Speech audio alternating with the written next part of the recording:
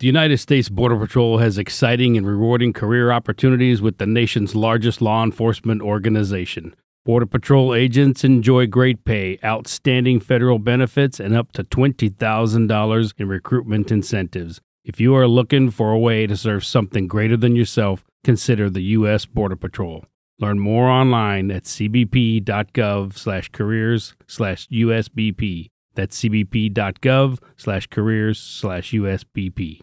Every team, every topic, everywhere. This is Believe. Today's episode is brought to you by Cars.com. With over 2 million vehicles and 50,000 more added every day, Cars.com will match you with the perfect car for you, your budget, your life, your style. And if you're ready to say goodbye to your current car, Cars.com will get you an instant offer to cash it in. Just start by entering your license plate and get matched with a local dealer who will write you the check. So whether you're looking to buy or sell, just go to Cars.com. It's magical. Flyperbole, Flyperbole, Flyperbole, Flyperbole, Flyperbole, Flyperbole.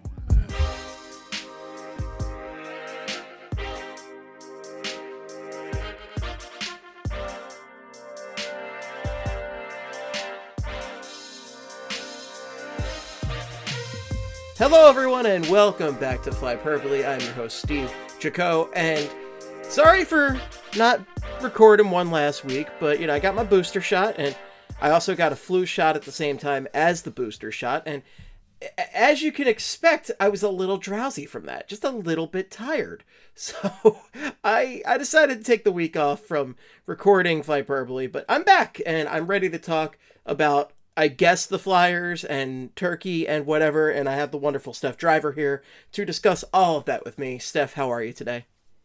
Oh, you sent me a YouTube link last night, and I haven't been able to stop thinking about it. I've been obsessing over this commercial the entire season so far. So for most fans, I think you will know what we're talking about, but for those of you who aren't familiar, who are watching outside of NBC Sports Philadelphia, for instance, there is a commercial that has been airing during all Flyers games to this point. It's a Flyers commercial to get people to buy tickets and stuff like that.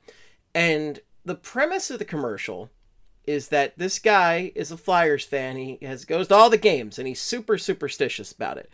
And he's so superstitious that he has a lucky urinal in the bathroom at the Wells Fargo Center that he needs to use. And he's going to wait until that stall's available and he can go tinkle in that urinal, that specific one.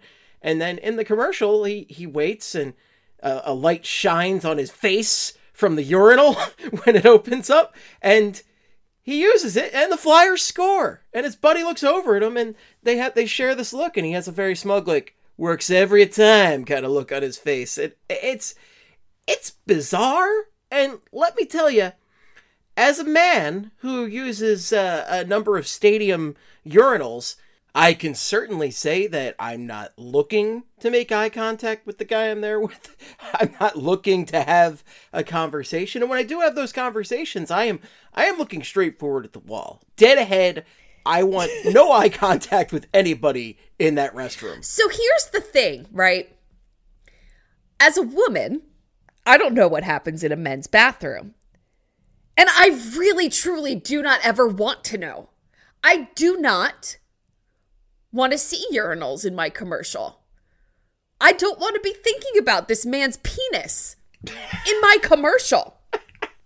I truly do not understand why a urinating penis is the premise of Buy the Flyers tickets. commercial. Come to the hockey game where the men are peeing. It's bizarre. Urine. Urine is not what you want to think about. And I mean, you can make all the jokes you want about the Flyers' performance and the bathroom and such, but ultimately, it's not what you want to associate with your product, and it's weird.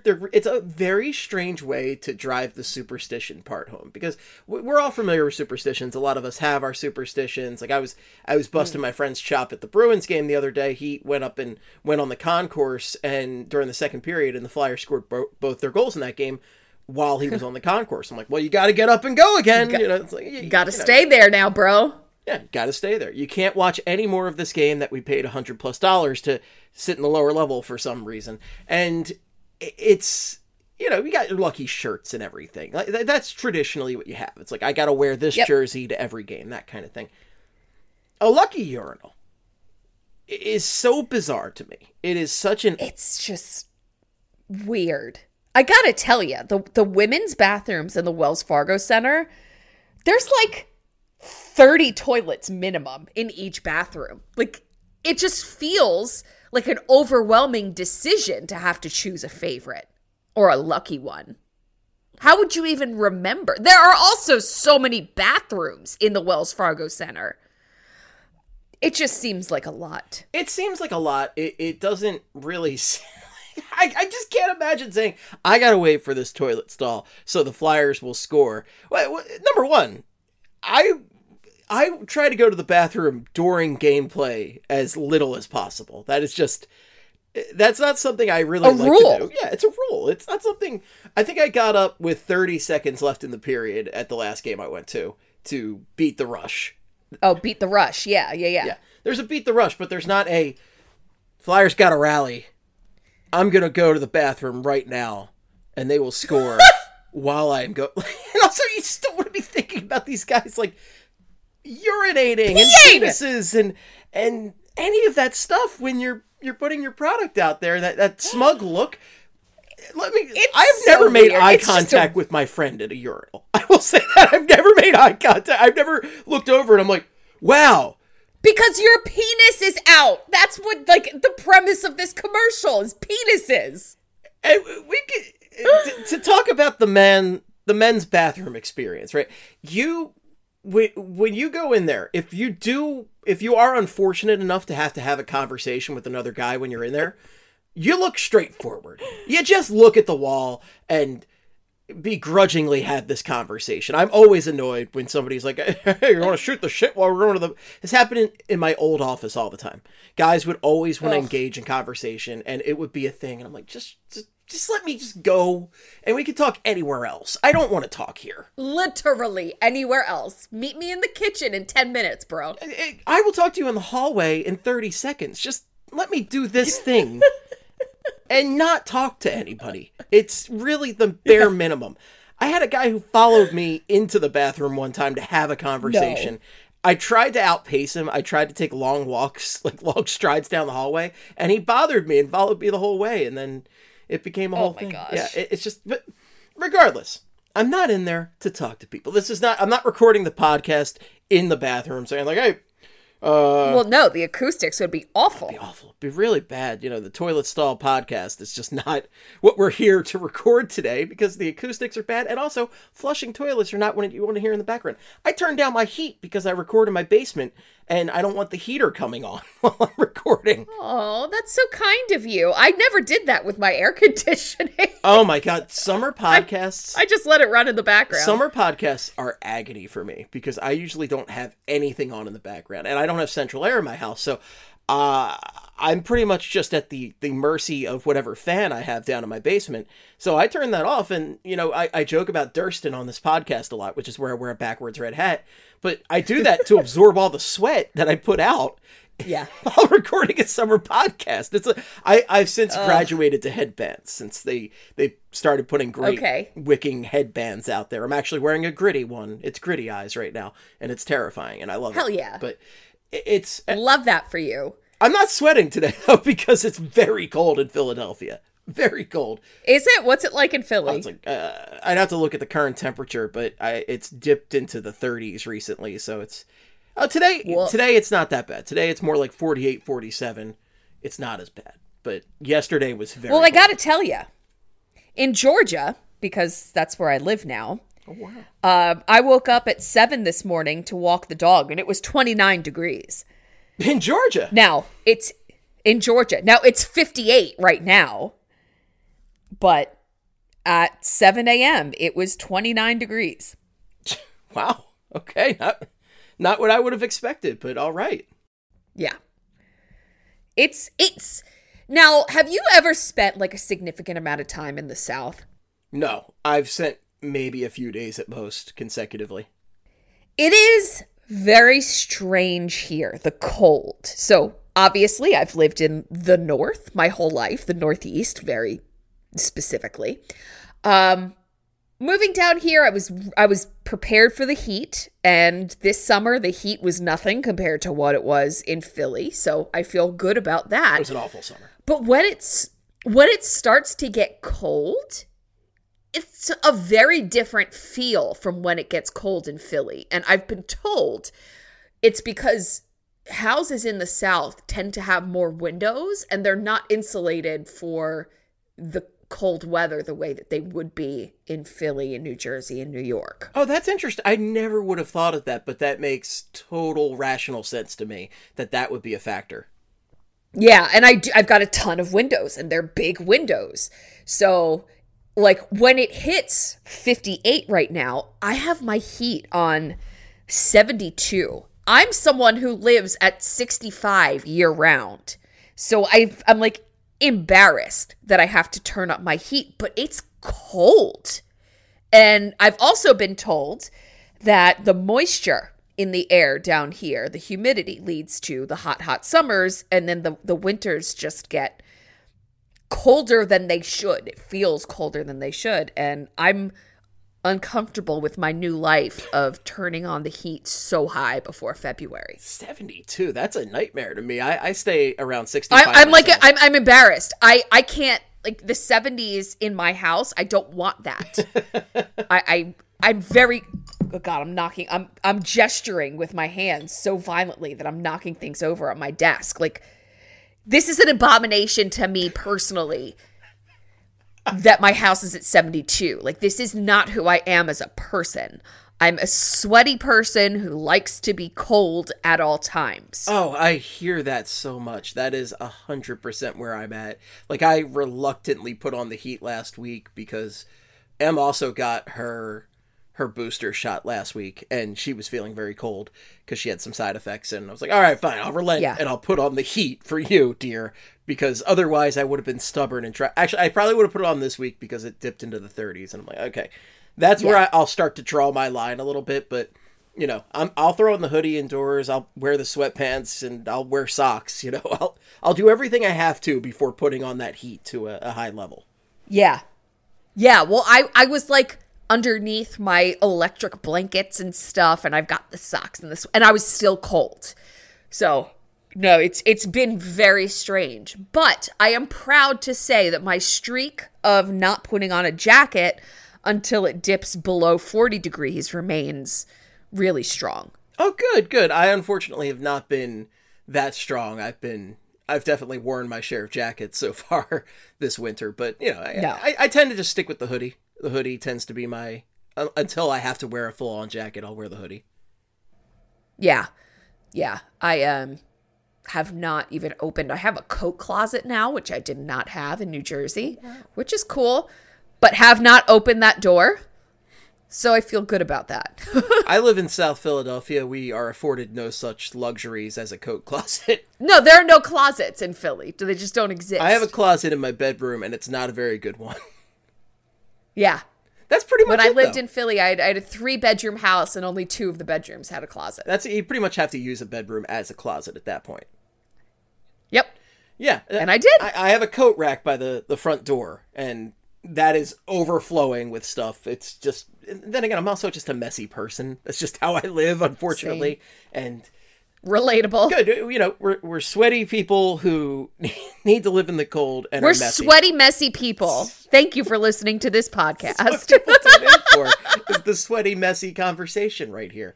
And that might explain the length of the average Flyperbole. You know, just, it's a sweaty, messy time, but, you know, we're going to hang out for a bit and talk about stuff. And we're just going to hang out. We know that we're both uncomfortable, but also We're having fun. We're having fun. That's why I talk so much, I think, is because I'm just always uncomfortable, and that's how I comfort myself, is just rambling on incessantly.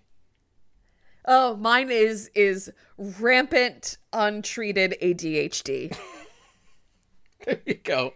I came to the realization the other day, no, I'm not friendly. I'm just hyperactive. Like, I will talk to anybody about anything for an extended period of time, and they think that we're very close friends at the end of this.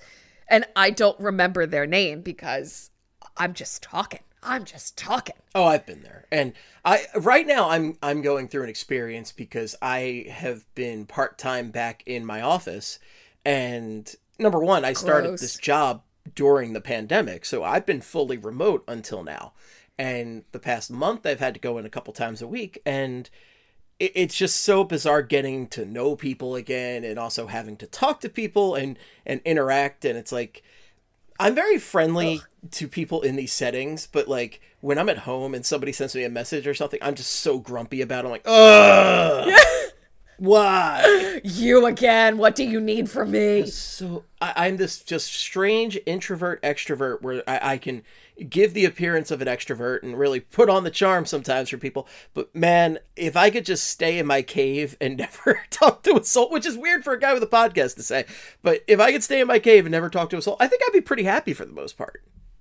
Dude, let me tell you, I have 3 pets. That's the way to go. They don't talk back. It's true. You can talk to them and act a fool all day long, and they just think it's fun.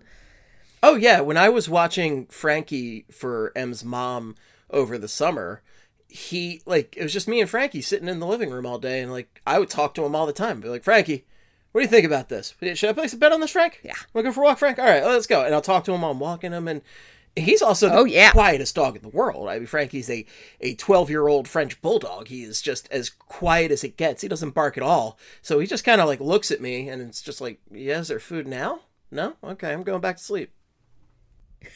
Food. How about now?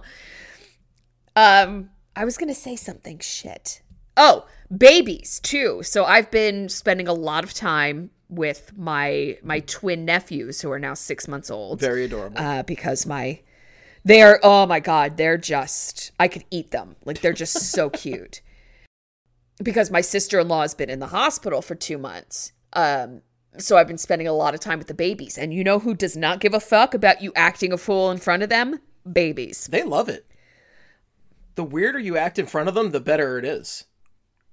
They think that I'm the funniest person that they've ever seen in their lives. And I gotta say, they've been alive for 6 months. I am the funniest person that they've ever seen. It's a very limited pool, but you'll take it. I'll take it. I accept this. Oh, we're around the same age. So you obviously remember VHS tapes. Oh, do I ever? I've got a few still. So I actually do too. There was one that I grew up on. It was like Mickey's Christmas Carols or something. That sounds familiar. It's from 1988. I found it on YouTube the other day. And I streamed it to my brother's TV, and I sang all the songs and danced for the boys, and they're just laughing the whole time. Highly recommend. If you don't have children of your own, go find some nieces and nephews, because they'll laugh at you, but they don't talk yet. I should just start pressuring my sisters into that. Like, give me a nephew or a niece that I can entertain. Come on, I'd be great at that. And then give them back when they poop. Like, here, this is your problem. I'm just here for the fun. I do get to see my friends' kids like every blue moon, where I'll show up and I'll just be like weird, and they'll be like, "Okay, I kind of like that, yeah." Kids love weird adults. It's the best. What I've always done is I just speak to kids like they're regular people, and they love it. And I'm just like, "What's your deal? What are you doing?" They're all about it. All about it. Okay, let me tell you how the Flyers really just gave a slap in the face to the alumni. This is a hockey podcast. Let me tell you, Liam, the Flyers just purposefully went and gave the alumni a slap in the face by starting things a half hour. No, obviously that didn't happen. Well, did you know that criticizing the Flyers organization is the same as investigative journalism? It's the same thing. The same thing. So all of those tweets that you're doing, about how bad the Flyers are right now, that's actually the same as investigative journalism. Congratulations. It's true. Congratulations to all the journalists out there that are working hard for the money. But I will say, I did want to say that, so it did suck that the attendance wasn't great for the Tocchet and Holmgren induction last week, but the alumni game itself, I went to that and I had a blast at that. I thought that was a lot of fun. I did see some criticism that it was like a Monday and blah, blah, blah. But like, I've been to a few alumni games at this point. This is probably like my 4th or 5th alumni game. And the only time I've been to an alumni game with a very significant attendance was the Flyers Penguins one from a few years back, because the Flyers alumni played an opposing team's alumni, which doesn't typically happen. And this also happened with the Rangers game before the Winter Classic in 2012. And not only are they playing an opposing team, but also they rolled 4 lines from each era. And I think it was the first time the Legion of Doom had reunited since like 98 or something like that. So I remember 97 or so. Yeah.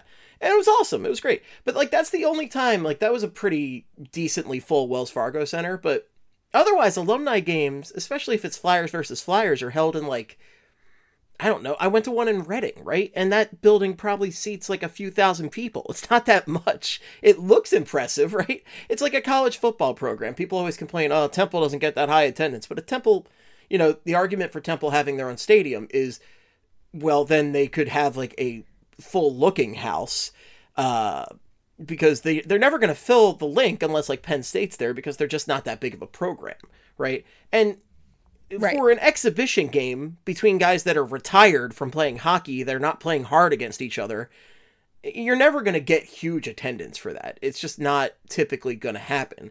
And it's a great event. I love going. My dad had a blast at it. He was so happy to go.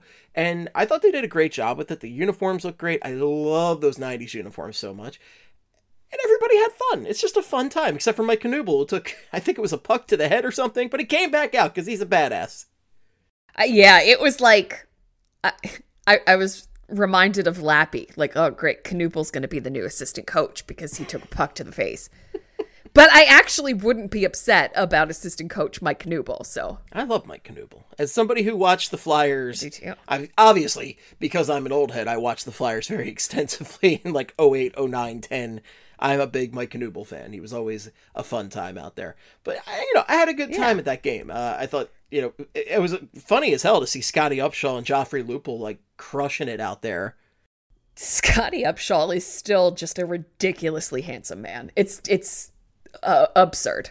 I don't think I've ever noticed it with Upshaw. I've always... The only player I have noticed the handsomeness with in the past is Simone Gagne. I think that's just undeniable. Oh, God. Yeah, no, he is a international treasure. He's great. I love him, man. And he's still handsome. He's still got it. But okay, so you're putting Upshaw up there too. Upshaw still got it. Yes. Not that he's extremely that old. Yes. Like, I think he just retired 2 years ago. Yeah, they're like late 30s, if that. Right. They're our age. Oh, good. Which is our age. Excuse me, I am very firmly in my mid 30s. Thank you. Well, I'm about to hit my late 30s, so I'm like, I think in March I'm officially in my late 30s, so that's fun for me. This is all jokes. We're 25. I'm 25 at heart. I just looked at... We're 25. Listen, I was watching videos of me podcasting from 7 years ago because I discovered this on the YouTube account that I uploaded the commercial to for everybody to view, and I'm like, those were the days. But let's not talk about that. Let's talk about the fact that Brad Marsh was, I think, the highlight of the alumni game. That guy's just having a blast. He's having so much fun out there. Well, I couldn't watch it, so I don't know. It would be nice if they made it a little bit more available for people to watch, that's for sure. But yes. I don't even know what to say to that one. It's not like, Comcast Sportsnet is out there showing billiards or something, or poker. Thanks, guys. I'm sorry, NBC Sports Philadelphia. It hasn't been Comcast Sportsnet for 5 years at this point. It's been a long time, but that's okay. At least stream it on the Flyers site, right? I didn't see it. Oh, no, I'm saying they could have at least streamed it on, the Flyers site. Oh, yeah, no, that would have been that would have been cool. Just like stream it on fucking YouTube like they do with all of their pressers. Like just do that. It's easy enough. It doesn't have to be great quality. But I've interviewed Brad Marsh quite a few times and coordinated with him for a Snyder Hockey. Oh, the event that we did, the Snyder Hockey alumni game, where it was Snyder Hockey alumni versus Flyers alumni. So good. Brad Marsh, great guy. Very tall. Very tall, yes. God, that event was so much fun. Seeing those kids get to play with the Flyers alumni was such a thrill. A lot of people really lost it at this game because one of the Flyers Warriors got to come out on the ice and play net for a little bit at the end of the game, and that was really cool. Like, shut up! That's the coolest thing. Oh, they were that crowd lost their mind. So they were chanting for the guy. So I think they knew he was going to play. I didn't know what the hell they were chanting either. I was just like, his name kind of sounded like coffee to me, and I'm like, did we get free coffee? Is this like the Sixers game with Frosties? What's going on here? But they were chanting for him, and then he got to come out at the end and play a few minutes with the Flyers alumni and against the Flyers alumni, and it was like a thrill. So that was really cool. I think, is it Duffy? I want to say Duffy. He got to play at the end of the game, and I think they named him like first star of the game. Love that. It's a cool event. That makes me happy. Yeah, that cool. Was great, and just like everybody had a lot of fun. It's always funny seeing the former goons go out there and try to show their skills. Like Todd Fedoruk and Riley Cote was really showing off in that game, and Donald Brashear. Nice. I love that they brought Donald Brashear in for the alumni game, and like in a really sincere note, I hope that they give him some type of position within the organization. Like I hope that this opens the door for future work together, because I think, you know, after the story from, was it last year, the year before, about how he was working at a Tim Hortons, like I just think that it would be a really nice gesture for someone who gave the best years of his life to hockey. Yeah, literally gave blood, sweat, and tears to this organization. Yep, exactly. So I think that would be really nice. I think that would be really nice. He went out, and I think he did some stuff with Snyder Hockey around this game as well. So that was great to see. Good. And, you know, one of the big issues, too, with the NHL is having people of color involved. Especially, you know, Snyder Hockey deals with a lot of people of color, and getting them into the game. That is a very expensive game for people to play, especially for kids. And you know, especially for kids who just are disadvantaged and not really, you know, their families don't make that much money, and they help them out with that. So it's great to have a role model, somebody they can look up to that, for lack of a better term, looks like them. Like, that's exciting. Yeah. And I love that. I love to see him out there with those kids. Totally. So hopefully he stays involved in whether it's Snyder Hockey or the Flyers themselves. And let's take care of our own, because that's what the Flyers are really good at, or really bad at, depending on who you listen to.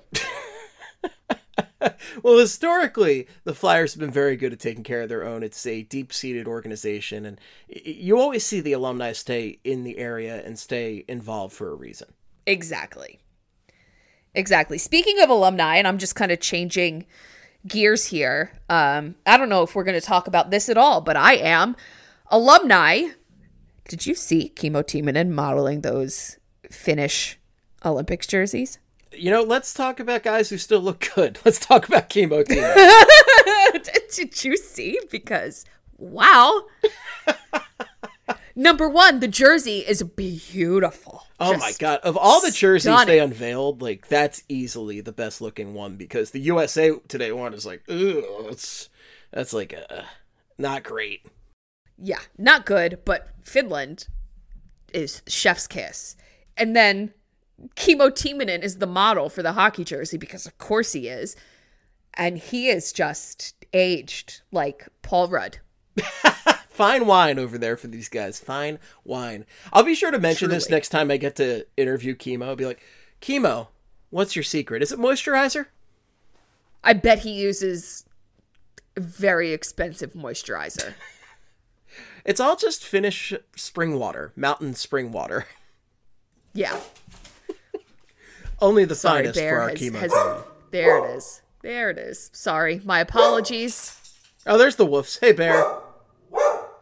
Bear, He's got a lot to say about chemotimonin and he thinks he can get it too. The waters of Finland. Bear loves the waters of Finland. He's all about it.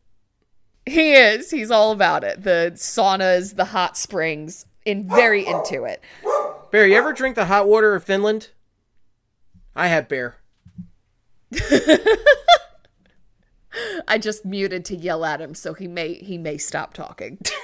It's okay. It's all good commentary. I'm here for Bear's commentating.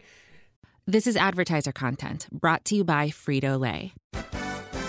Hello, I'm Chip Murphy, here to get you ready for the big tournament. Tonight we'll break down who will be cutting... Cut! What are you two doing? Sorry, Chip. Prez here got his feathers ruffled when I told him Ruffles has 0 chance of winning the title. And I was letting Dip know that she is not taking into account Ruffles' iconic ridges. Guys, it's March. We have to start talking about the tournament. We are. It is the 2023 Frito-Lay Snack It. We're talking about big-time matchups between Cheetos, Smart Food, Lay's, Sun Chips, and more. Just head to the Frito-Lay Snack Bracket and vote for your favorite chip, pretzel, or dip for a chance to win up to $1,000 or a year's worth of snacks. This sounds great. Keep up the good work. Just go to fritolaysnackit.sbnation.com. No purchase necessary. Sweepstakes ends 4/3/2023. Void where prohibited. Year's worth of snacks awarded in the form of 52 coupons, each good for 1 bag of chips. See official rules at fritolaysnackit.sbnation.com.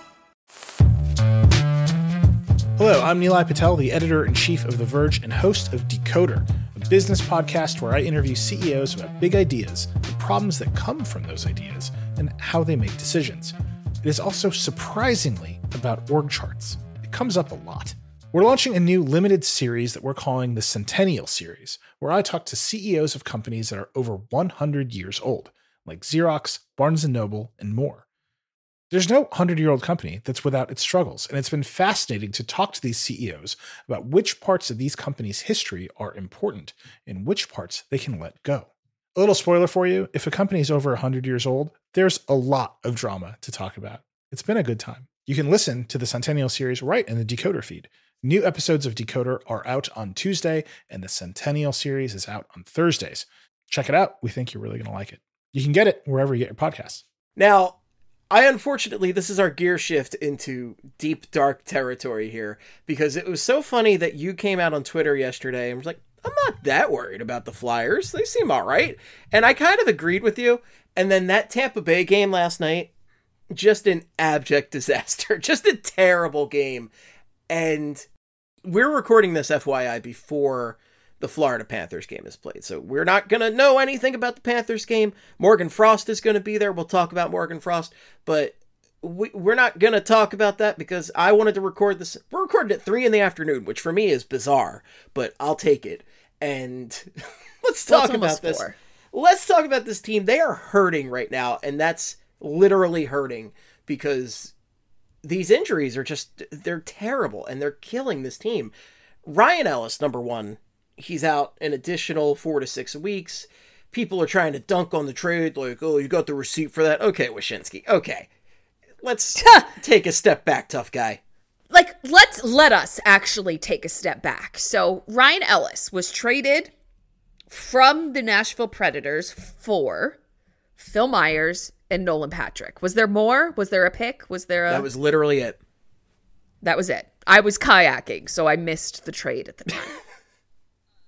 Now let's look at how Phil Myers and Nolan Patrick are performing. Phil Myers, healthy scratch. Pretty consistently, yeah. Pretty consistent, healthy scratch. He has forgotten how to play hockey in Nashville. Nolan Patrick, I think he's played, I don't know the exact number, and I'm not just going to guess, but very few games for Vegas. He has been out with an injury. Now, again, I don't blame players for being injured, but I blame players for being healthy scratches consistently. Whether Ryan Ellis was traded or not, we would not be getting value out of Phil Myers or Nolan Patrick right now, so may as well stick it out with Ryan Ellis, who rocks. Yeah, so Nolan Patrick, 4 games played, 1 goal. That's it. Oh, I was going to say 3 or 5. I should have just said 4. Oh, I'm an idiot. Whatever. It's fine. No. It's fine. I don't like to make assumptions about this, and I often say there's no way to look it up, but, occasionally I do feel like looking it up. And Phil Myers has played 8 games. He has 0 points.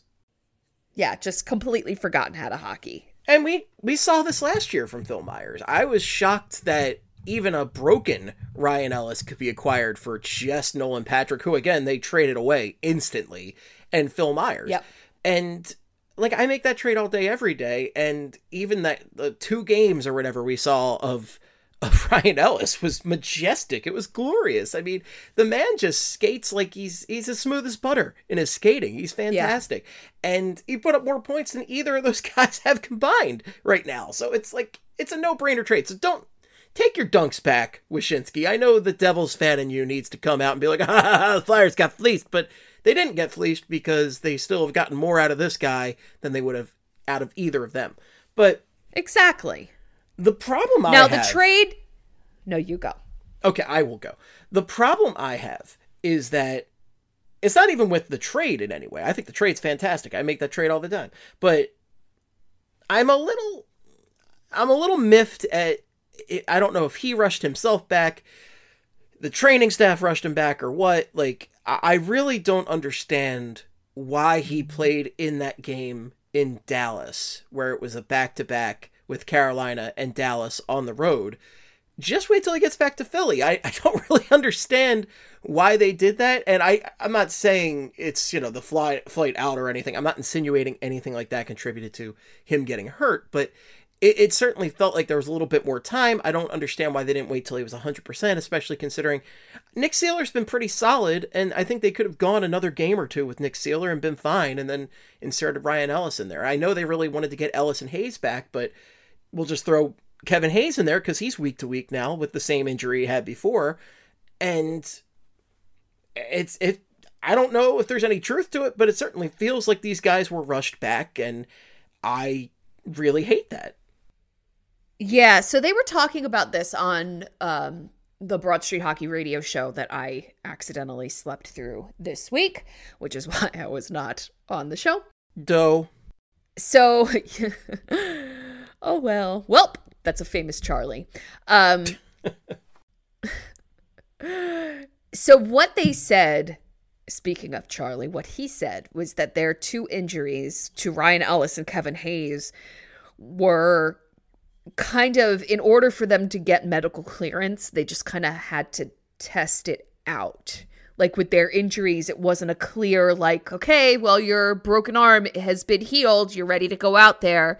It was more of a, well, how does it feel? Do you feel okay? They had to test it out in order to see where they were in their recovery. Do I think that this is a good way to doctor? Absolutely not. You need to know whether your patient is ready to perform their job or not. You can't just be like, oh, well, you need to feel it out in a game. No, that's what practice is for. That's what physical therapy is for. There's a lot of other ways to get to that answer.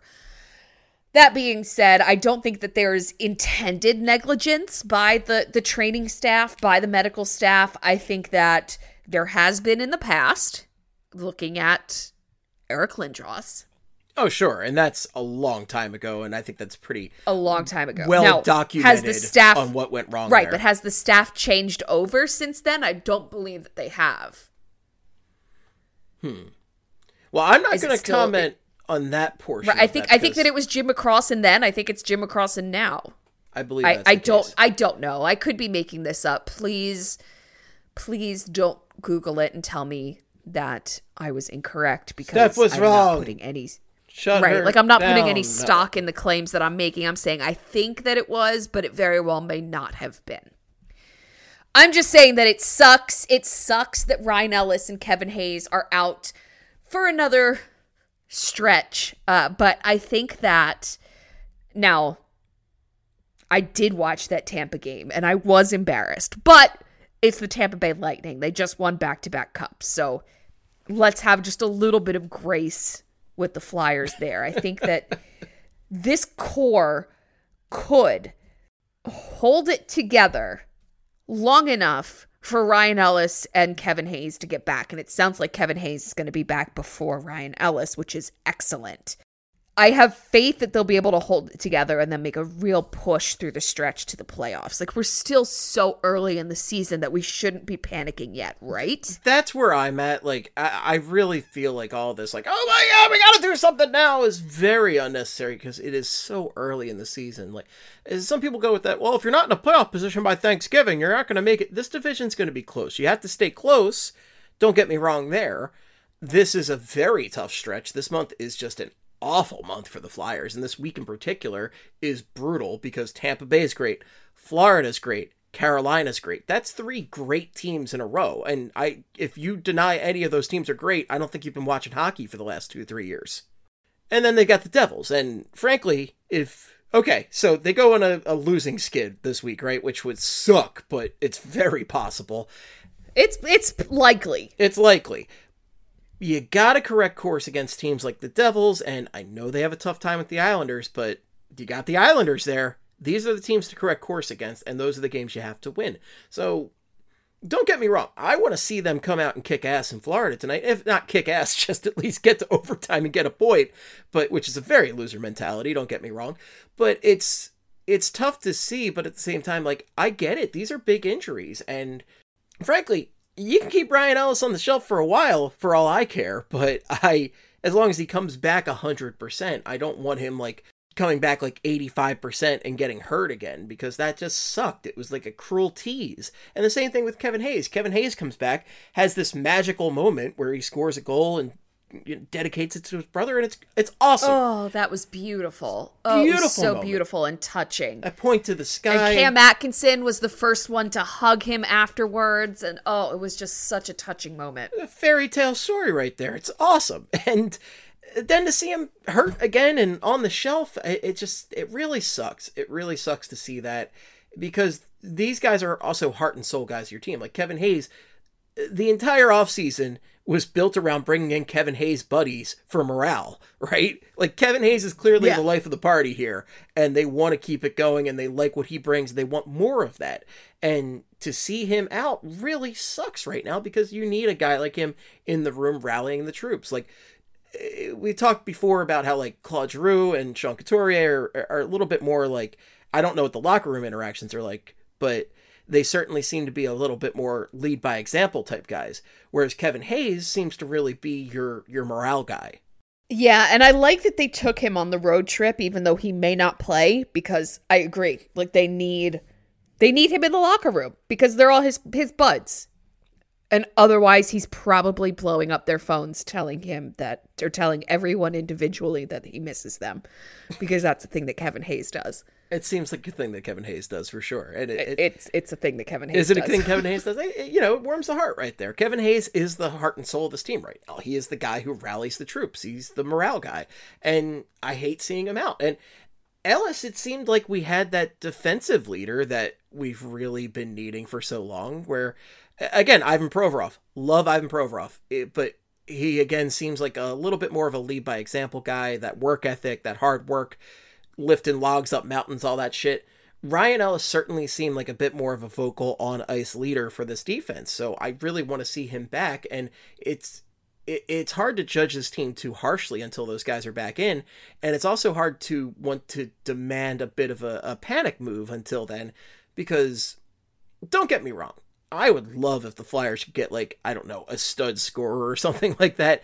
But I don't know if anybody's even available right now for that kind of move. Well, let's just take a quick look at Vancouver and how they're completely disintegrating, and give me any one of their little young scoring dudes. Give me Brock Besser. Give me Pettersson. Give me, who else is on that God, team? can you imagine if they got they wouldn't get Pettersson. Give me a Hughes. Or they wouldn't get Pettersson, but people would be so obnoxious if they did get Pettersson because of that draft with Nolan Patrick and everything. Like, God, it would just be more so unbearable on Twitter, because it's already pretty unbearable, don't get me wrong, but it would be more unbearable. But, like, I would love to pry Besser away from them. That would be amazing. I think I would actually cry, because Brock Besser is all of the things good and pure in the world. That's it. All the things. He's just like I don't even know what the example I would throw out there is, but all of the things good and pure in the world. He went to the All-Star game where they were, they do the calendar shoot with adoptable puppies and adopted a puppy. Like, he is all of the things good and pure in the world. Aw. He's perfect. How can you deny that? All right, fine. Trade everything you got for Brock Besser. Let's make it happen. That's what I'm saying. Everything you got. All right. Kevin Hayes will be the third line center. It's fine. It's fine. It's fine. It's fine. It's $7 million Then third put Lawton line at 4C. We actually have a good fourth line. If Lawton's at 4C, we're fine. Oh, I've been there pretty much, like, when all the penciling I've been doing with this lineup since the offseason, going like, if you can just get Lawton at 4C, you're good. That's the goal right there. And it just, these injuries keep piling up. I mean, if Wade Allison gets back, that'll be a nice move in the right direction. That would be cool too. Yeah. He's skating with the Phantoms. Is he skating? I think. Okay, good. Yeah, good. I think he's getting closer. I think he just started skating with the Phantoms. I don't know if he's playing for the Phantoms just yet, but hopefully that starts soon, because that guy was such a great shot in the arm late last year. Like, he was the only fun thing for the last month or two of the Flyers. I just want to take a brief aside and talk about the Flyers 2C struggles. When was the last time we had a legit 2C? Was it when Sean Couturier was playing 2C and G was 1C? I would say so, for sure. And I think Kevin Hayes has been a legit 2C when he's been healthy. Yeah. No, right. So I'm saying because he's injured. Like, that sucks. Oh, yeah. I mean, the thing about the Flyers with 2C that kind of befuddles me is I'm so used to the Flyers having center depth and that being their forte, to see them now be like, well, let's put Derek Brassard at 2C. Oh, is that where we're at? No offense to Scott Apparently. Lawton. No offense to Scott Lawton, but he's just not that guy. He's, I think, pretty definitively a bottom six guy. And when he was drafted, I think a lot of people saw Lawton and they were like, oh, well, he's going to be the next Mike Richards. And then they've taken some swings. We look at Yerman Rubstov, the Germ, and the Germ. He didn't work out, You're or fired. at least he has not worked out. I have said this for years. I've always been fired, and I will always come back. The Phoenix rises from the ashes with the Germ. The Germ hasn't really worked out in any capacity, and I can't even think of some of the other centers they've really drafted in recent years, but Morgan Frost, who was just called up in the wake of Derek Brassard's injury in the Tampa Bay game, is the latest guy to really be like, have that pressure of being a 2-3C for this team. I just, like, I'm fascinated by Morgan Frost. Like, I'm fascinated by just what exactly he did wrong to just not really get a shot on this team. Yeah, he was injured last year, so okay. But, like, he's been around for a while. And I know that he was tiny, but, like, it just feels like there's something else going on there. Do you agree? It felt weird to me coming out of camp, because I thought he absolutely deserved a chance. Chuck Fletcher has really done his soft shoe and said that this is really more of a thing to get him healthy, but it really feels like this is a great opportunity for both York and Frost to really come up and show us what they got with all these injuries, and we haven't seen either of them. And I guess you could give the argument that, York and I guess Yandel are too similar, so you couldn't really pair them together. I guess I could buy that, but I don't really know why York hasn't gotten a shot over Nick Seeler, but at least Frost is getting up now. I'm really hoping he makes a definitive spot for himself. But yeah, I'm not sure what the deal is there. He's a fascinating player because he was drafted with so much upside and so much skill, and he's the guy, if it works out. Like, I'm already pretty happy with how the Braden Shen trade worked out, because Farabee's been awesome, although I don't really know where he's been the last couple weeks, but, Farabee last year... He's sleeping. He's just resting. He's resting up for the second half of the season. The Bees is going to be here. Exactly. He's just taking a little hibernation. He's fine. He's fine. No worries. But, I like how Farabee, for the most part, is shaped up so far. So if Frost really works out and becomes a regular player for this team, that trade's a total coup. Like, that's exactly I'd make that trade to start with, but, if these players both work out and become NHL caliber players, especially middle six, that's great. And I just really want to see what he has, and I really hope he can cement himself in there, because this lineup becomes very strong, I think, if you have Frost in here, Allison, Hayes, like all these names. Because, and this is no offense to Zach McEwen or Patrick Brown or Nate Thompson, but maybe a little offense, but those aren't the guys you really want to see in there. I mean, McEwen's been a lot of fun, don't get me wrong, and Max Willman, like, these are all like replacement level players. These are not guys who are really going to win you a ton of hockey games, win you any hockey games, really. What do we know about Max Willman?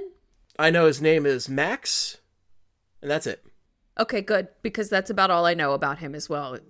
Was he drafted by the team? I have no idea. Has he just been hanging out? All right, great. We're this is a professional podcast. I said, hey Siri, when we who started is Max Willman? that. Let's see. I got Max Woman Vaginal Tightening Gel. Well, that's not it. That's not it. That's not Max Willman right there. I'll look him up. I said before we started that Bear was not going to scream a lot because he was sleeping, and boy, have I been wrong.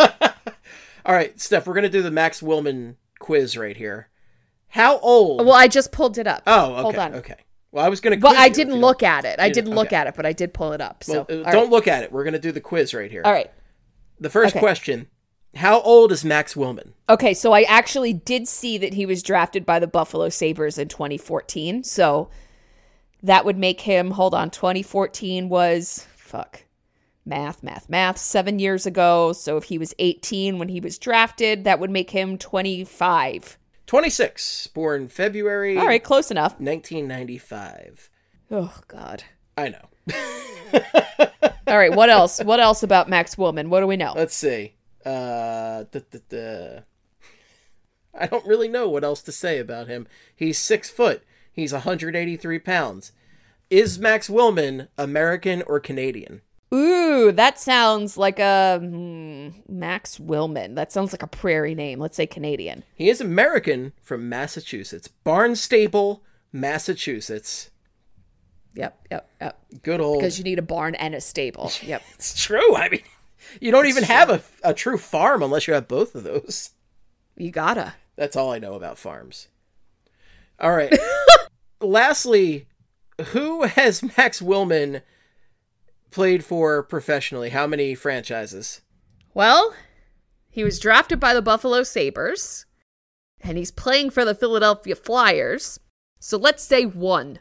He has only played for the Flyers organization. He's played for the Reading Royals, Lehigh Valley Phantoms, and now the Philadelphia Flyers. Whoa! So he started in the ECHL, which is not the East Coast Hockey League. Correct. Huh. Oh, wow. That's not something you really see often, is a guy that played in the ECHL making the NHL. No, you don't see that often. And also, fun fact about Max Willman, he played for Brown University and Boston University. Oh. Now we know. How about that? All about Max Willman, replacement level bottom sixer. When did he become a Flyers? Was it a free agent signing? We're going to find out. We're finding out. Let's see. We have now done more investigative journalism about Max Willman than anybody else on the Flyers. It's true. Beat. That's the Max Willman Power Hour. The Sabres opted not to sign Willman after his year at Boston University, and so he accepted an offer from the Reading Royals of the ECHL. Oh, so it wasn't even the Flyers. The Royals signed him. Signed him. Amazing. And he's moved up through the ranks. So really, he's the biggest story. He's a success story. He's a success story. Look at him. He is America. Max Willman is America. Pulling himself up by his bootstraps. All right, well, I'm into him now. You're into him. All right. Apparently, I'm a Max Willman fan.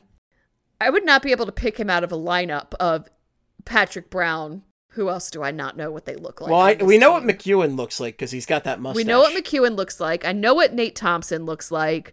I probably don't know what Derek Brassard looks like. I know Kelly knows what but Derek I feel like Brassard I would be able to pick him out of a lineup. I know what Cam Atkinson. Yeah, everybody knows Cam Atkinson. He's like a little pixie. He's, come on. He's a little cherub. Yeah, Yandel I may not be able to pick out of a lineup. We might have to play this game later where we have the shell game with just, here's 5 pictures. Identify these 5 players. Yeah. No, that would be fun because it's the new guys that I don't know what they look like. I forget. I did this Some with Justin Braun with Jason in the Slack last year, where I remember that. 3 pictures. I forget all the different I put 3 different hockey players in there, and I was like, identify which one is Justin Braun, and I think he had to think about it for a good 3 to 4 minutes. But he got it on the first try. He did get it. I'll give him credit on that. He got it, and I can't blame him though. Hockey men, they just look. Yeah, I couldn't tell Max Willman and Patrick Brown apart at all, but for some reason, one of them's playing above Oscar Lindblom in the lineup, but that's how hockey goes. Honestly, that's disgusting to me. I've never been more insulted in my life. I don't understand. I get it. Oscar Lindblom's not putting up numbers, right? But for the most part, I think he's played good hockey. I think he's played a lot of smart hockey. Yeah. I'm a little frustrated by him being shuffled on the 4th line. And again, I don't mean offense to Max Willman, but Max Willman started as a guy who was signed by the Reading Royals. So it's not exactly he's got the pedigree. Didn't Oscar play last night? He did, but I think he was a 4th liner. That's what I'm saying. Yes, that's exactly what. Yep. Yeah. Okay. That's exactly Willman was on the 3rd line, and Oscar was on the 4th line. Okay, I just misunderstood. But he did get scratched, I think, 2 weeks ago because Elaine thought he needed a breather. And again, I don't know what's going on in the locker room. I don't know any of that stuff. But to my eyes, I certainly don't think Oscar Lindblom should be playing below Max Willman in a Flyers lineup. It just seems... No, Oscar Lindblom is not the problem on this team. And when 2 coaches consecutively have decided that maybe he is, the coaches continue to be the problem. Interesting. AV, I have not resulted to calling him Alan yet because I still have a little bit of respect for him. But I really need you to get your head out of your ass. Big Al getting challenged by Steph Driver on Flyperbole this week. I know shit's tough, but this is not how you play with Oscar Lindblom. This is just not it. Yeah. This ain't it, Chief. Do the youth still say that? I don't know if they ever said that, but let's say they do. I don't know. If they did at some point. Sure. You're on TikTok more than me. I don't know what any of the youths think. And I don't work with youths anymore. My old job, I was just surrounded by people younger than me. And now I'm closer to the median age, even maybe on the younger side. It's nice for me because I'm not just leading around a pack of wild youths, but youths! The youths! The youths! This team is just it feels like they should be better. It feels like things... Yes. I know injuries are a lot of problems, but the offensive woes have been a big problem lately because at least if a team is scoring, they're fun. They're just not even scoring right now. I'm very glad you brought that up. Yes. Well, I call this next segment Offensive Woes or the Ballad of French Mike because I didn't get a chance last week to talk about French Mike, which is my new favorite French nickname. Mike! I can't believe I didn't come up with French Mike. It's so good. So this quote, this is via our dear friend Charlie. So when it's not working, like right now, our power play's struggling. It's not French Mike's fault. It's the big guy. I'm the big guy. I'm the guy in charge of it. And I've got to find ways to make sure that the power play works. That's Alain Vigneault calling himself the big guy, which I think Alain Vigneault listens to Flyperbole confirmed if he's calling himself the big guy, Big Al over here. But we know that they take ideas from you. So obviously he's alluding to his nickname, Big Al. He is obviously alluding to his nickname, Big Al, but I just can't believe Big Al came up with a better nickname for Michel Therrien than I had. French Mike is outstanding. French Mike. I love it. I don't love Michel Therrien. I think he's terrible, and I really don't like his power play. I think his power play is so hilariously unimaginative with such good players. I don't understand it at all, and the fact that they keep trying Ivan Provorov on that top pairing is a joke, but at the same time, French Mike is fantastic. I don't want to let go of a guy with the name French Mike, so guess what? He's hired for life. The French Mike connection is here to stay. So the scoring woes, I was really thinking about it last night, and a name came up. Ooh. And Before I say the name out loud, I just want to discuss a couple things. The trade was not bad. I would do the trade over again. Number 3, it needed to happen. So the person that I thought about was Jakub Voracek. Ooh, that's because spicy. my dude, even if he wasn't scoring all of the goals, really, really set people up to score goals. And I think that the team is missing a little bit of that right now. Again, I love the trade for both sides. And I love Cam Atkinson. And you're going to have to take him away from my cold, dead hands because Cam Atkinson is a Flyers forever. He's just so much fun. He's just like, it's just, again, you want to talk about like a bundle of joy. It's Cam Atkinson. He's just like, I just love him. He's great. And Cam Atkinson, I think, has helped the team defensively. I think they've been a better defensive team on the offensive side when he's been on the ice. And I've really enjoyed him on the penalty kill, and just his random shooting has been a lot of fun. But Cam Atkinson is a random shooter. Shoot. But they don't really set guys up that much. And Jake Voracek, looking at his numbers right now, he's having a great year in Columbus so far. He's got 1 goal and 14 assists.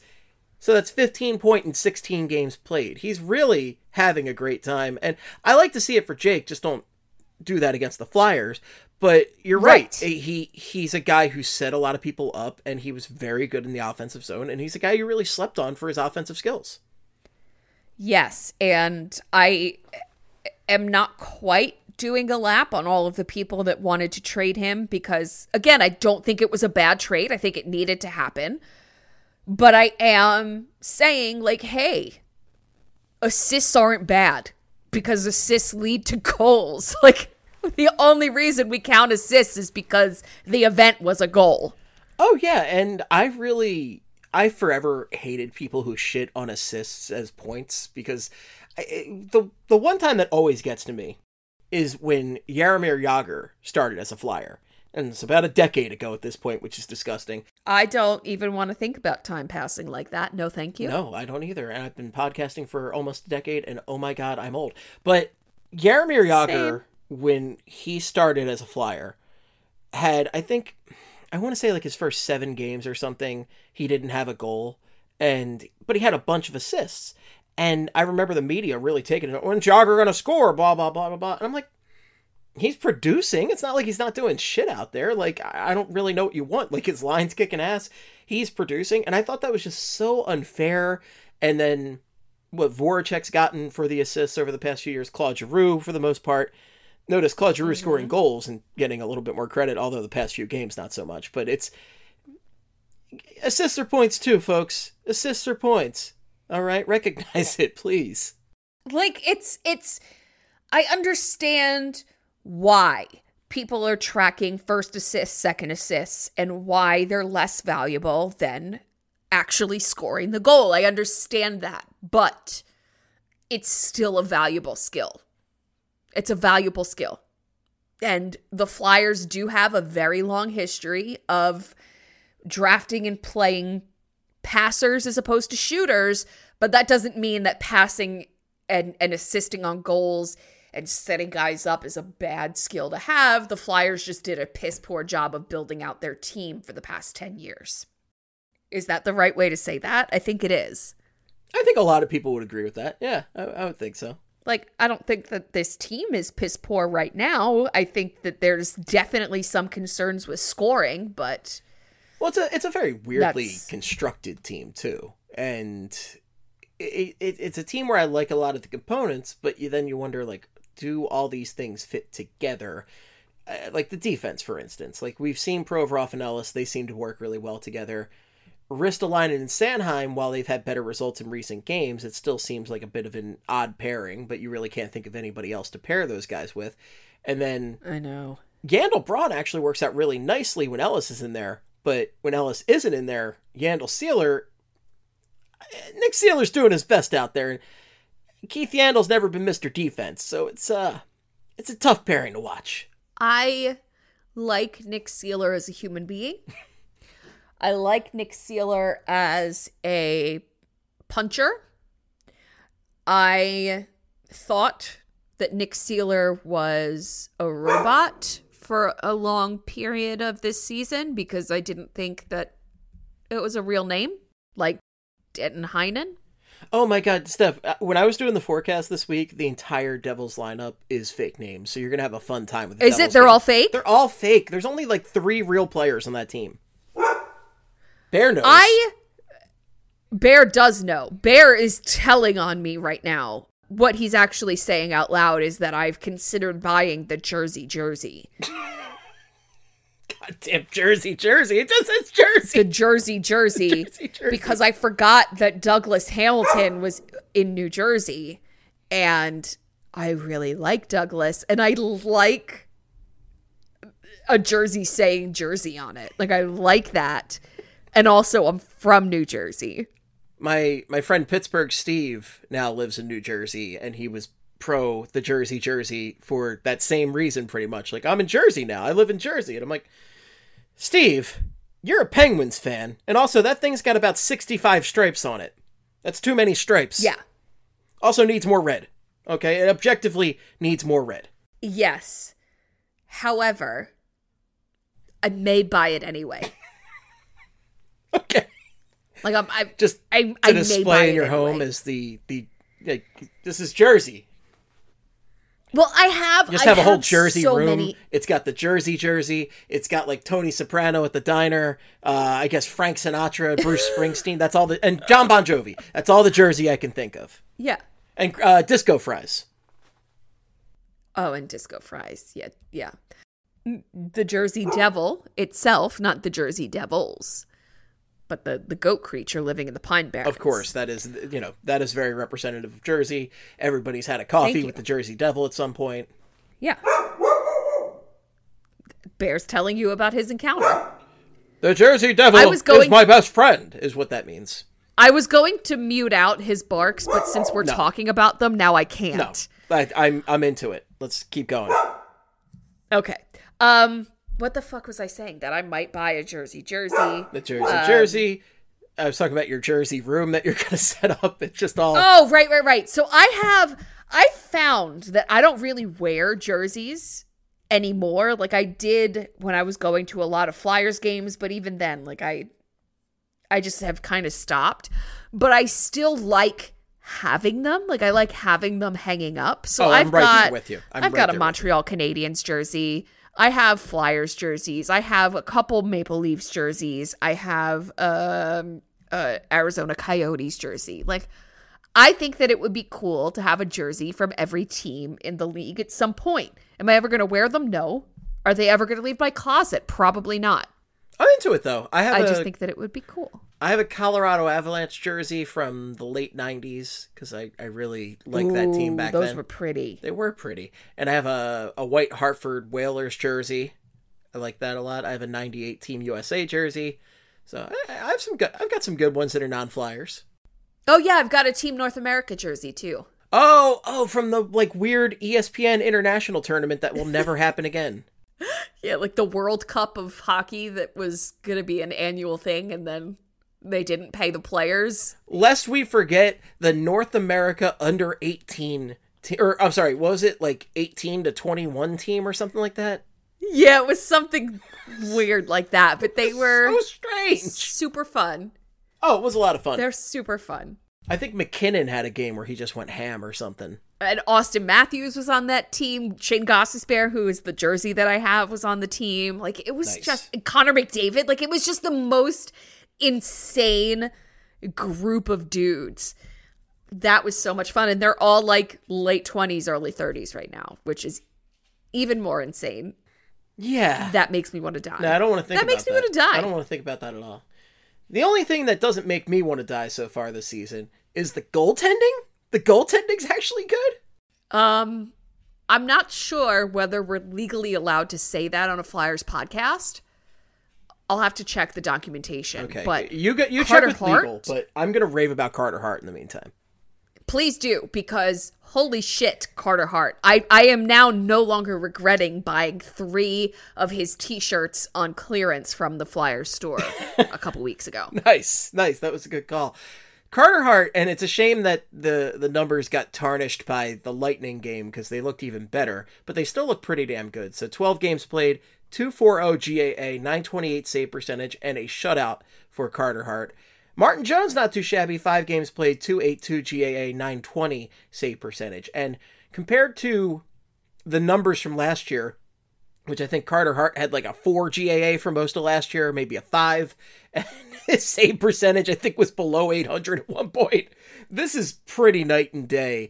And I think at this point, 12 games in, it's pretty safe to say Carter Hart is back and he's awesome. And it warms my heart to see at least one thing going right. Yeah, he's been unreal, but I never really thought that he wouldn't be. Maybe some minor concerns, but I wasn't really that worried. What I want to highlight is Martin Jones with a 920 save percentage. I did not think that was possible. No, it felt like he was contractually obligated to just do 897 each year, 896, whatever it was, for 3 years straight.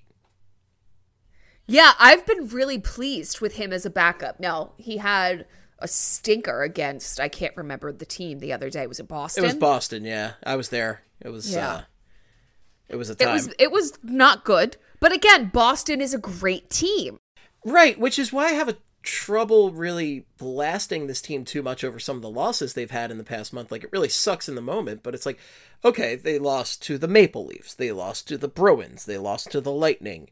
Like, these are all really good upper tier NHL teams. They're all good teams, and I think that that's important to keep in mind because we're not losing to, oh God, who's real bad? The Coyotes. Chicago.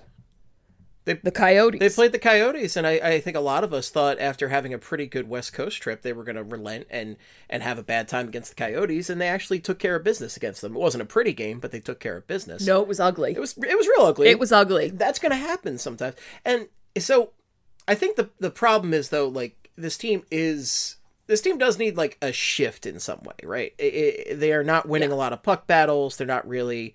The strategy doesn't look good. I really would like to see some adjustments from the coaching staff in that regard. And I think that's where people are despairing, is they're just, a lot of the fundamentals aren't quite there. I think this team's going to get results, right? But it really does feel like if they're going to kick it to the next level, like, something's got to change somewhere. And I don't know if that's getting these guys healthy or actually making a move at some point. Right. And I don't have the answer for that either. My pie in the sky is... let's just wait for Kevin Hayes, Ryan Ellis, Wade Allison to get healthy and see what Morgan Frost can do. And let's see what happens in January. Let's see what happens in February. Like, it's a long-ass season. We've got time. Right. It is a long-ass season, and that's important to remember. Remember my PSA from 2 weeks ago against the ever-dreaded Eagles brain. Do not treat the hockey season with the Eagles brain. Do not do that. I do recall the Eagles brain discussion. Yes, it's been a concern of mine for years, and I think social media has just made this so much worse, where people can just overanalyze each game and really, like, it used to just be like very hardcore dedicated fans and the beat writers really analyzing things to death, but now everybody can do it. And also there's a lot of just resources and blogs and such looking at us, but it's it's our fault. It's our fault. Blame BSH. But the good news is that was a very, very difficult November schedule. The December schedule is, I think, a lot kinder. You've got opponents so we've got New Jersey coming up on Sunday, Islanders and Rangers next week, then a little bit of a break, then a really rough back-to-back with Tampa Bay and Colorado. Good Lord. Yeah, I don't like how that sounds for me personally. For my own mental health. Maybe one of those games will be on NBC and I can't watch it. But then the rest of the month, I mean, you get the Devils a couple times, you get Montreal, Ottawa, Arizona, Washington, Pittsburgh, Seattle, San Jose, and Vegas. All right, that's fine. It's not too bad. That's actually a lot more middle of the, middle ground as opposed to like, oh, you've got to play Carolina twice, Tampa Bay twice, Boston, just all these juggernauts. Yeah. I know in March they're coming to Nashville and Carolina, but that's as far as I've gone just because I want to go to those games. Right. That's the only... I mean, they got a West Coast trip at the end of the year because the ever-vaunted Disney on Ice trip. You got to remember Disney on Ice. Seattle, San Jose, LA, and Anaheim.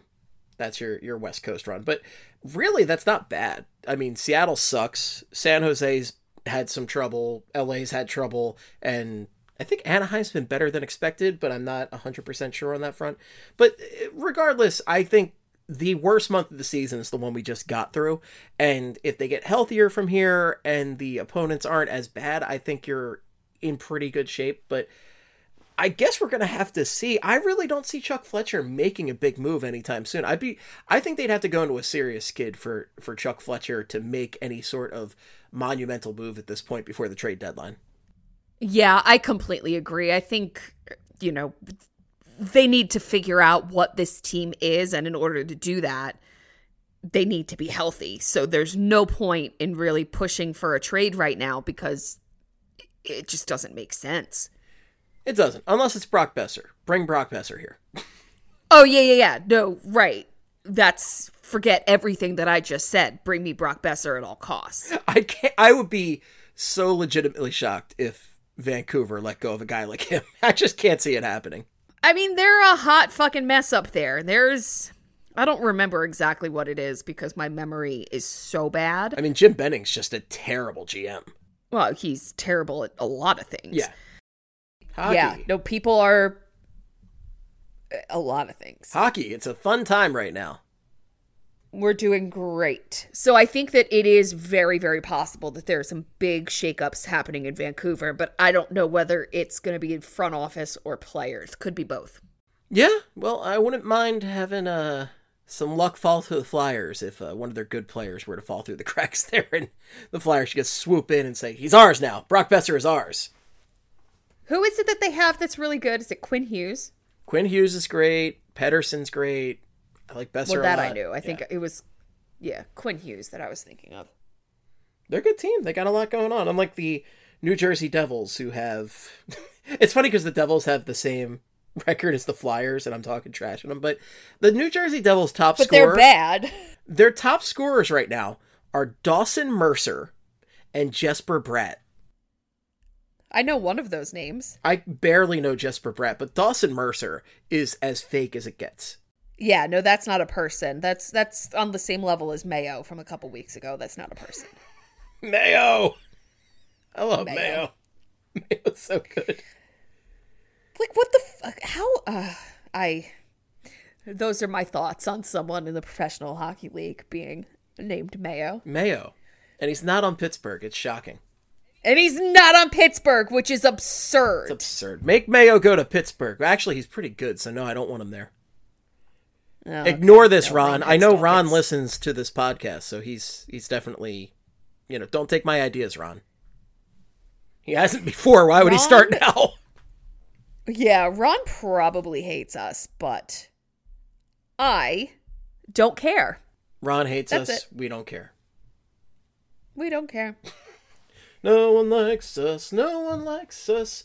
All right. I think we've talked enough hockey. So I just wanted to talk a little bit about the big holiday this week before we get out of here. Because... Yes, let's do this. I have found that Broad Street Hockey has some of the most insane food takes I've ever heard in my life. And then Thanksgiving takes that were coming. My head was spinning. I didn't know people could have hard takes on Thanksgiving like this, let alone on the central meats of Thanksgiving.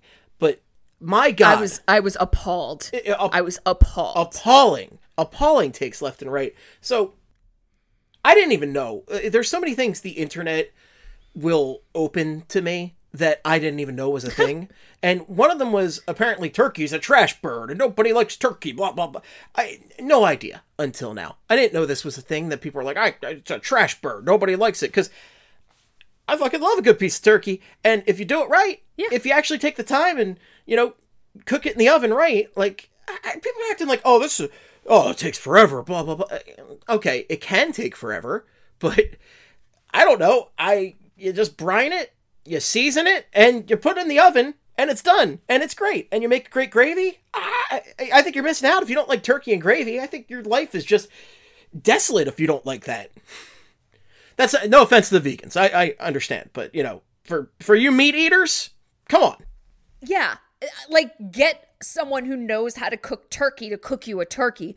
But also the argument that it takes so much time, you have to put it in the oven and that's it. Like what are you doing during that time that is making it so inconvenient to cook this bird? Like, you're watching TV while it's in the oven.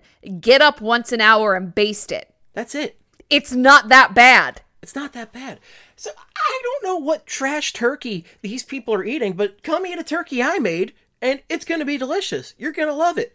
I can't talk this year because I just decided to order out from a restaurant this year, and it's going to be fantastic. But I love that for you. I love it for me too, and it's going to be a good time. But I made a great turkey 2 years ago, and it was just like a great, like, farm-raised, like, super organic co-op turkey, and we brined it, and we seasoned it, and it was fantastic.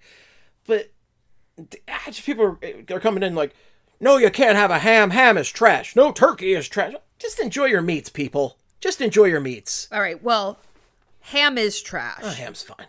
Like, that's fair, but if you want to have it as a secondary meat on Thanksgiving, I'm not going to hate on that. Like, do whatever makes you happy. But also, telling me that your family doesn't cook turkey but instead does Thanksgiving steaks and saying that I'm weird for never having heard of that. I'm sorry, Eamon, but you've been raised incorrectly. Eamon. I really wanted to have Eamon on for the Thanksgiving Throwdown, so I was disappointed when he couldn't make it on for this. Part of this is my fault for getting my booster last week, but no regrets there because I needed it. But to not have... I'm going to have Eamon on at some point to talk to him about this, and he will listen to this. So Eamon comes into this discussion in the Slack and just blows everything up because it's just like kind of back and forth, like, oh, blah, blah, blah, blah. I'm just like, okay, fine. I was the mom at Thanksgiving dinner here going like, do we have to argue? It's Thanksgiving. Then Eamon comes in and he just throws a bomb in the room and he goes, what, you guys don't eat steak on Thanksgiving? What? Like, we're the weird ones. We're the weird ones. I'm not going to hate on the Thanksgiving steak. I've never done it, but it certainly seems like the one holiday where I'm not doing a steak, frankly. But he's just like, what, you don't do Thanksgiving steak? No, I've never heard of such a concept in my life. I've never. And like, okay, that's what your family's doing, fine. But we are not the weird ones for not knowing about Thanksgiving steak. Thanksgiving steak has never come up. And don't get me wrong, I love a good piece of steak. And I know steak is very easy to cook. You throw it on the grill, it's done in like 5 minutes. Great. But like, it's not a thing. It might be for you. It's not a thing for most people. It's not a thing. Not a thing. Like, I've heard... we'll do prime rib at Christmas. Sure. I think maybe once we had it as a secondary meat for Thanksgiving, but the turkey is the meat. It is. Do other families do secondary meats? It's not just mine, right? No, we've done ham on the side before. We've done secondary meats. Okay. And my mom always used to have... My mom would always do like a weird little like tortellini side. Like, it wouldn't really go with anything, but it was delicious, so I never complained. Yeah. Yeah. Just like a little red sauce and tortellini on the side. I'm like, that's nice. I like that. Tonight I'm making mashed potatoes and 2 separate green bean casseroles to bring to my 3 Thanksgivings over the next 2 days. 3 Thanksgivings over 2 days. Well, because my sister-in-law is in the hospital, they're doing shifts. So my Thanksgiving will be with my nephews and my sister-in-law's mother. And then I'll go to my friend Gina's house. And then on Friday, my brother will come home and my sister-in-law's mother will go to the hospital with her. And we'll have Thanksgiving part 2. Okay. Well, I like that. I hope it all goes as well as can be, considering the circumstances. Well, once Jen, my sister-in-law, comes out of the hospital, which she will, but it may be a few more months, we're just going to do all the holidays then. Like, I'm just going to dress the boys up in Halloween costumes every single day and be like, it's Halloween today. Take pictures. I love that in general, but I especially love that given the circumstances. Yeah. Like, the boys aren't going to miss anything.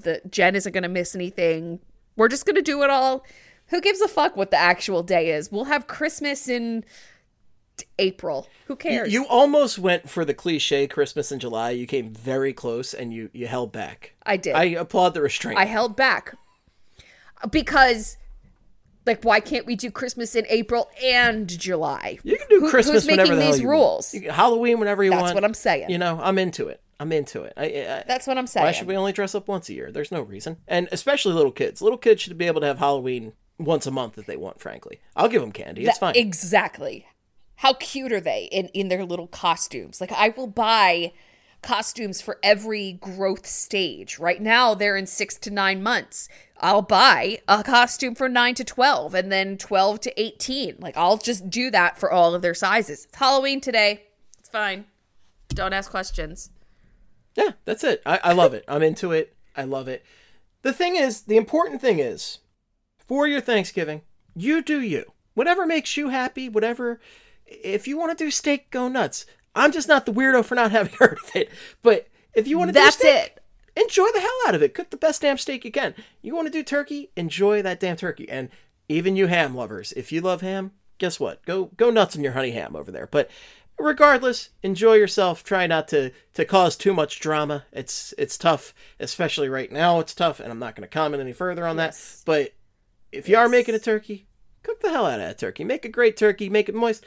I do like the brine. The brine worked out well for me in the past. And, for me, ultimately, all I really care about is I get that turkey mashed potato gravy experience, and that's all I need. I love the sides, don't get me wrong, but I get that, like, perfect proportion right there. That's all I care about. Steph, what's your big go-to? Like, what are you looking forward to the most?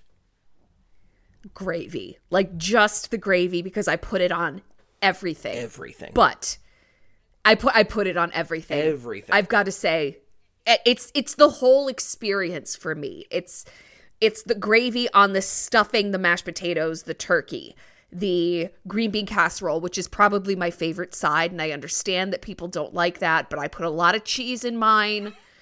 I promise you it's good. Green beans are good if you cook pour them some right. gravy. Yeah. You just got to season pour them. some on there. What other? I just put gravy on everything. Biscuits and delicious. gravy is one of my favorite combinations in the world. God, yes. And I live in Georgia. That's the one thing I'm always jealous of the South for is the Southern food experience, like the barbecue and also just like the Southern soul food and such. Like I love all that stuff. I would probably weigh 6,000 pounds if I lived in the South though. So it's for the best.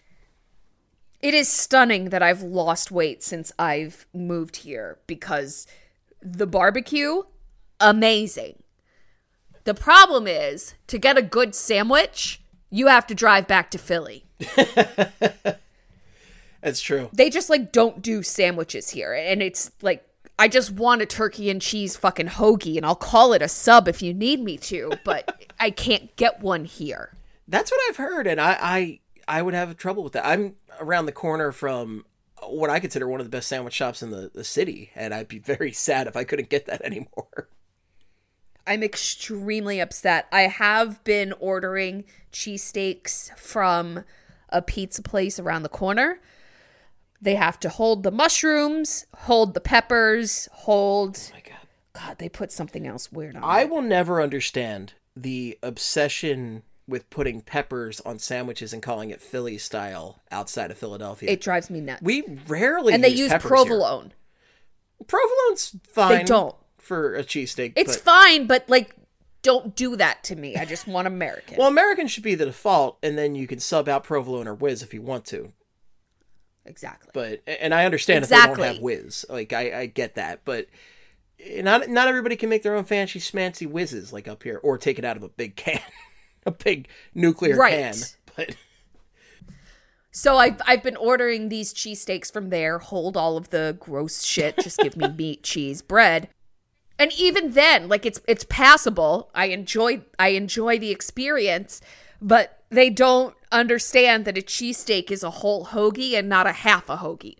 So that's a whole other thing. Oh boy, yeah, that's a, oh boy. I will say, I often underestimate just how good the bread. I think I've been getting more of an appreciation for the bread recently, and I also wonder if people have just been upping their bread games, because I feel like it's actually been getting better. Because like the other day, when I went to the Bruins game, I got a steak. They're using Delco steaks at the stadium now, and Jason needed a report for the blog on it. I was like, well, I volunteer as tribute, thank you. So I went and really just did a horrible thing for myself and got a cheesesteak. Oh, it was great. And despite being like the stadium quality, you know, because it's never that hot in the stadium. It's never, and like you gotta maneuver it in your seat, and it's really awkward. And they gave you a whole honkin' sandwich. Like this was a big boy right here. But even that, like, it's been under a heat lamp. It was probably made like an hour ago. It was still delicious. Like the bread was so good. The cheese was so good. I forget if that was Cooper or not. Cooper Sharp has been used on a lot more sandwiches recently in Philly, and it's so good. Yes. But like, I would probably lay down and just die if I could have that sandwich. It's so good. All I want is a good sandwich. I'm sorry to have tempted you, but next time you're up, we'll that's all right. Sandwich palooza it up. Yes, yeah. That, or you can like freeze one and send it to me. I won't be upset if you do that. Probably heat up well. Probably. Yeah. All right, folks. Well, one other thing I wanted to bring up, I'm going to skip the one topic on here because I'll bring that up another time. But we got to get wrapping up soon. We've been talking a while, but did you want to bring up some 41 Mom real quick? Yeah, okay, fine. This will take like 2 minutes.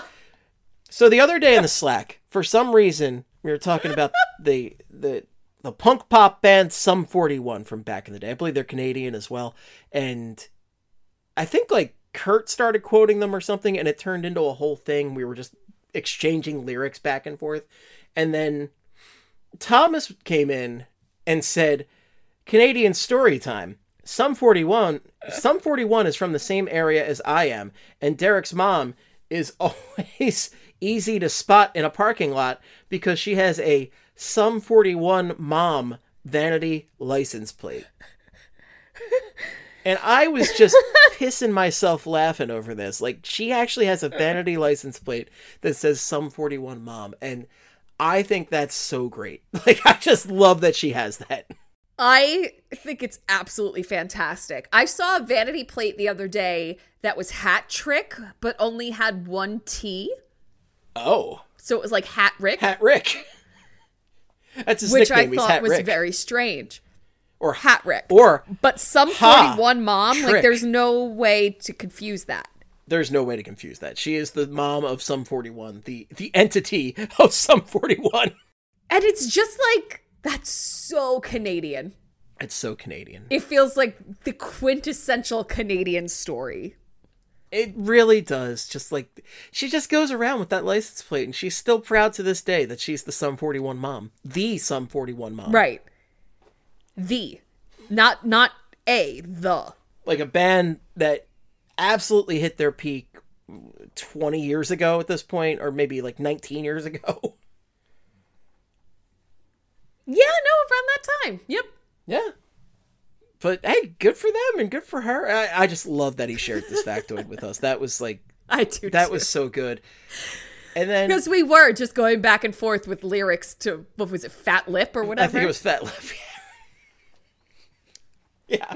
A band that I heard that in the car the other day. Did you? I haven't heard that on the radio in forever. I actually put on one of their albums. Well, it was on my Pandora. I put on one of their albums on Spotify after I heard we had that whole exchange. I'm like, I have to listen to this.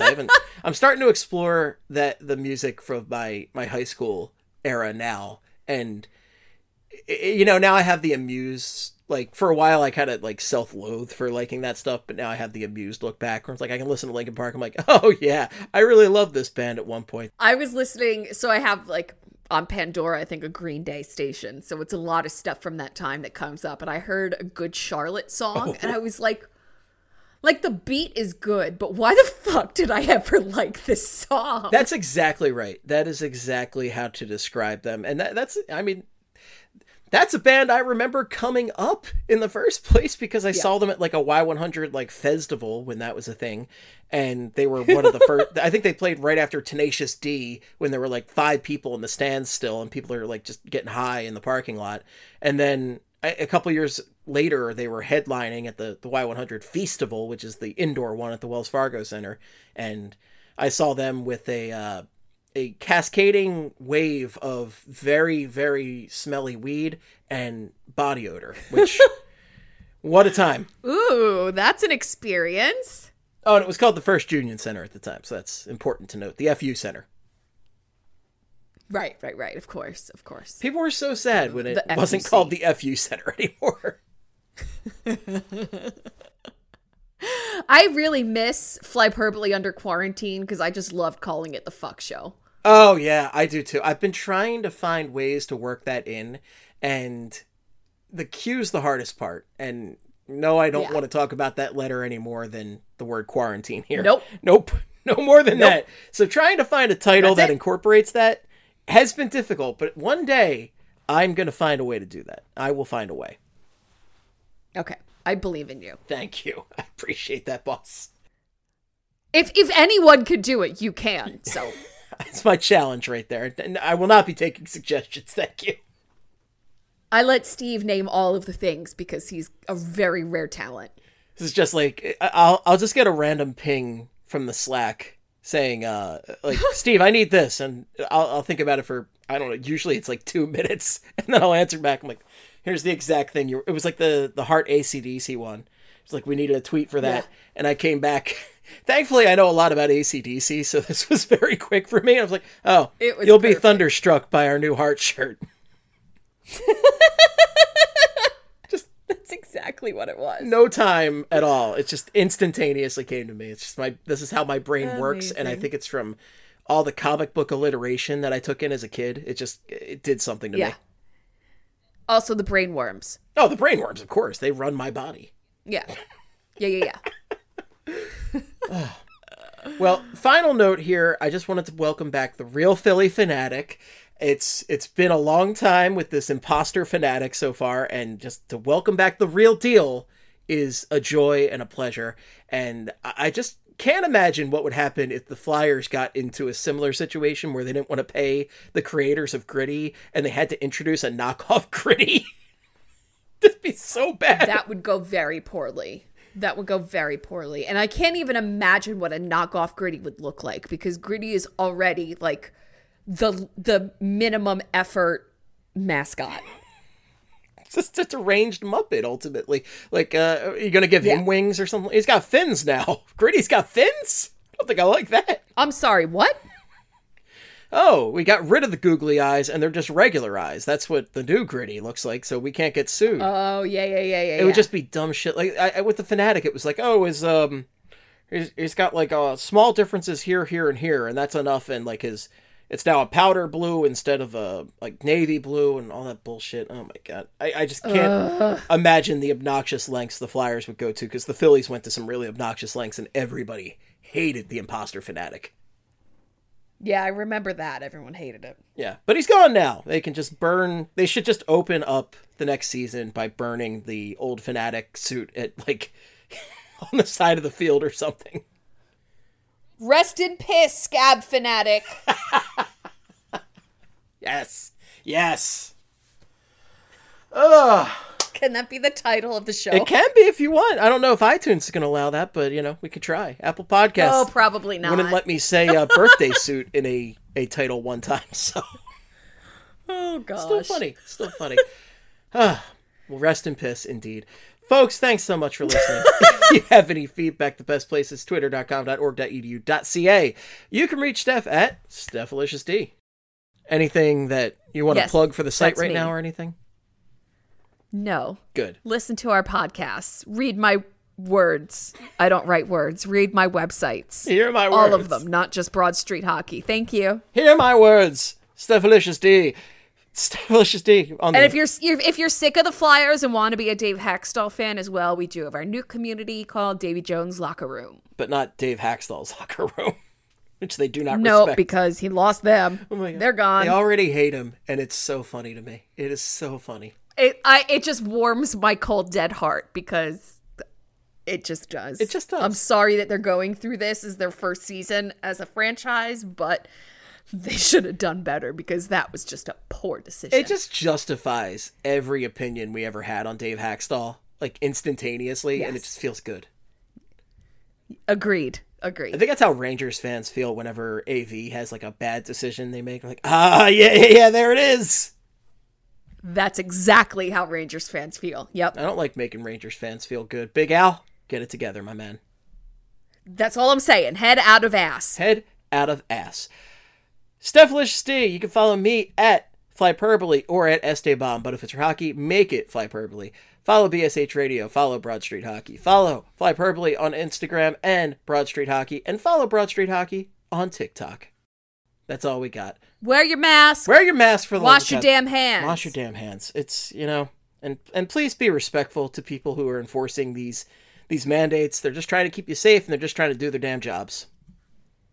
They're just trying to do their damn jobs, so leave them alone, please. Please leave them alone. Wear your damn mask. Wear your damn mask. Wash your damn hands. Wash your damn hands. It's not hard. It's not hard. It really isn't. Oh, I'm gonna cry. Nope. Folks, we love and appreciate you. Happy Thanksgiving, and until next time, in the words of the great Gene Hart, good night and good hockey. Wow. Flyperbole. Flyperbole. Bringing it back. Bringing it back. Most of the time, we talk about tech in terms of a handful of gigantic companies, like Google, Meta, and Apple.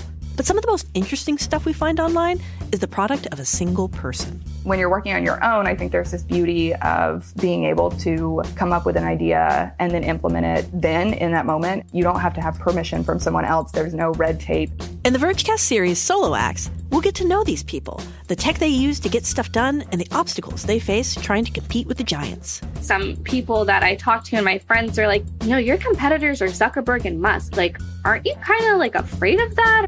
Every Monday, our friend Ashley Esqueda will be curating and hosting these interviews and sharing with us what she's learned. I can't believe the McRib locator was originally a tornado locator.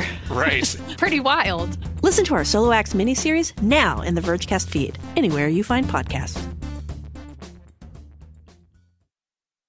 What is up, Astros fans? This is Jeff Balke and my partner, former Astro Jeff Blum from the Believe in Astros podcast to tell you baseball is back, and we've got your world champion Houston Astros covered. Every week we go inside the clubhouse, break down the games, discuss the players, and give you everything you need to know about the Houston Astros baseball organization with special guests and a few surprises all summer and into the postseason. So tune in to the Believe in Astros podcast. That's BLEAV on Apple, Spotify, YouTube, and everywhere you get your podcasts. Go Astros.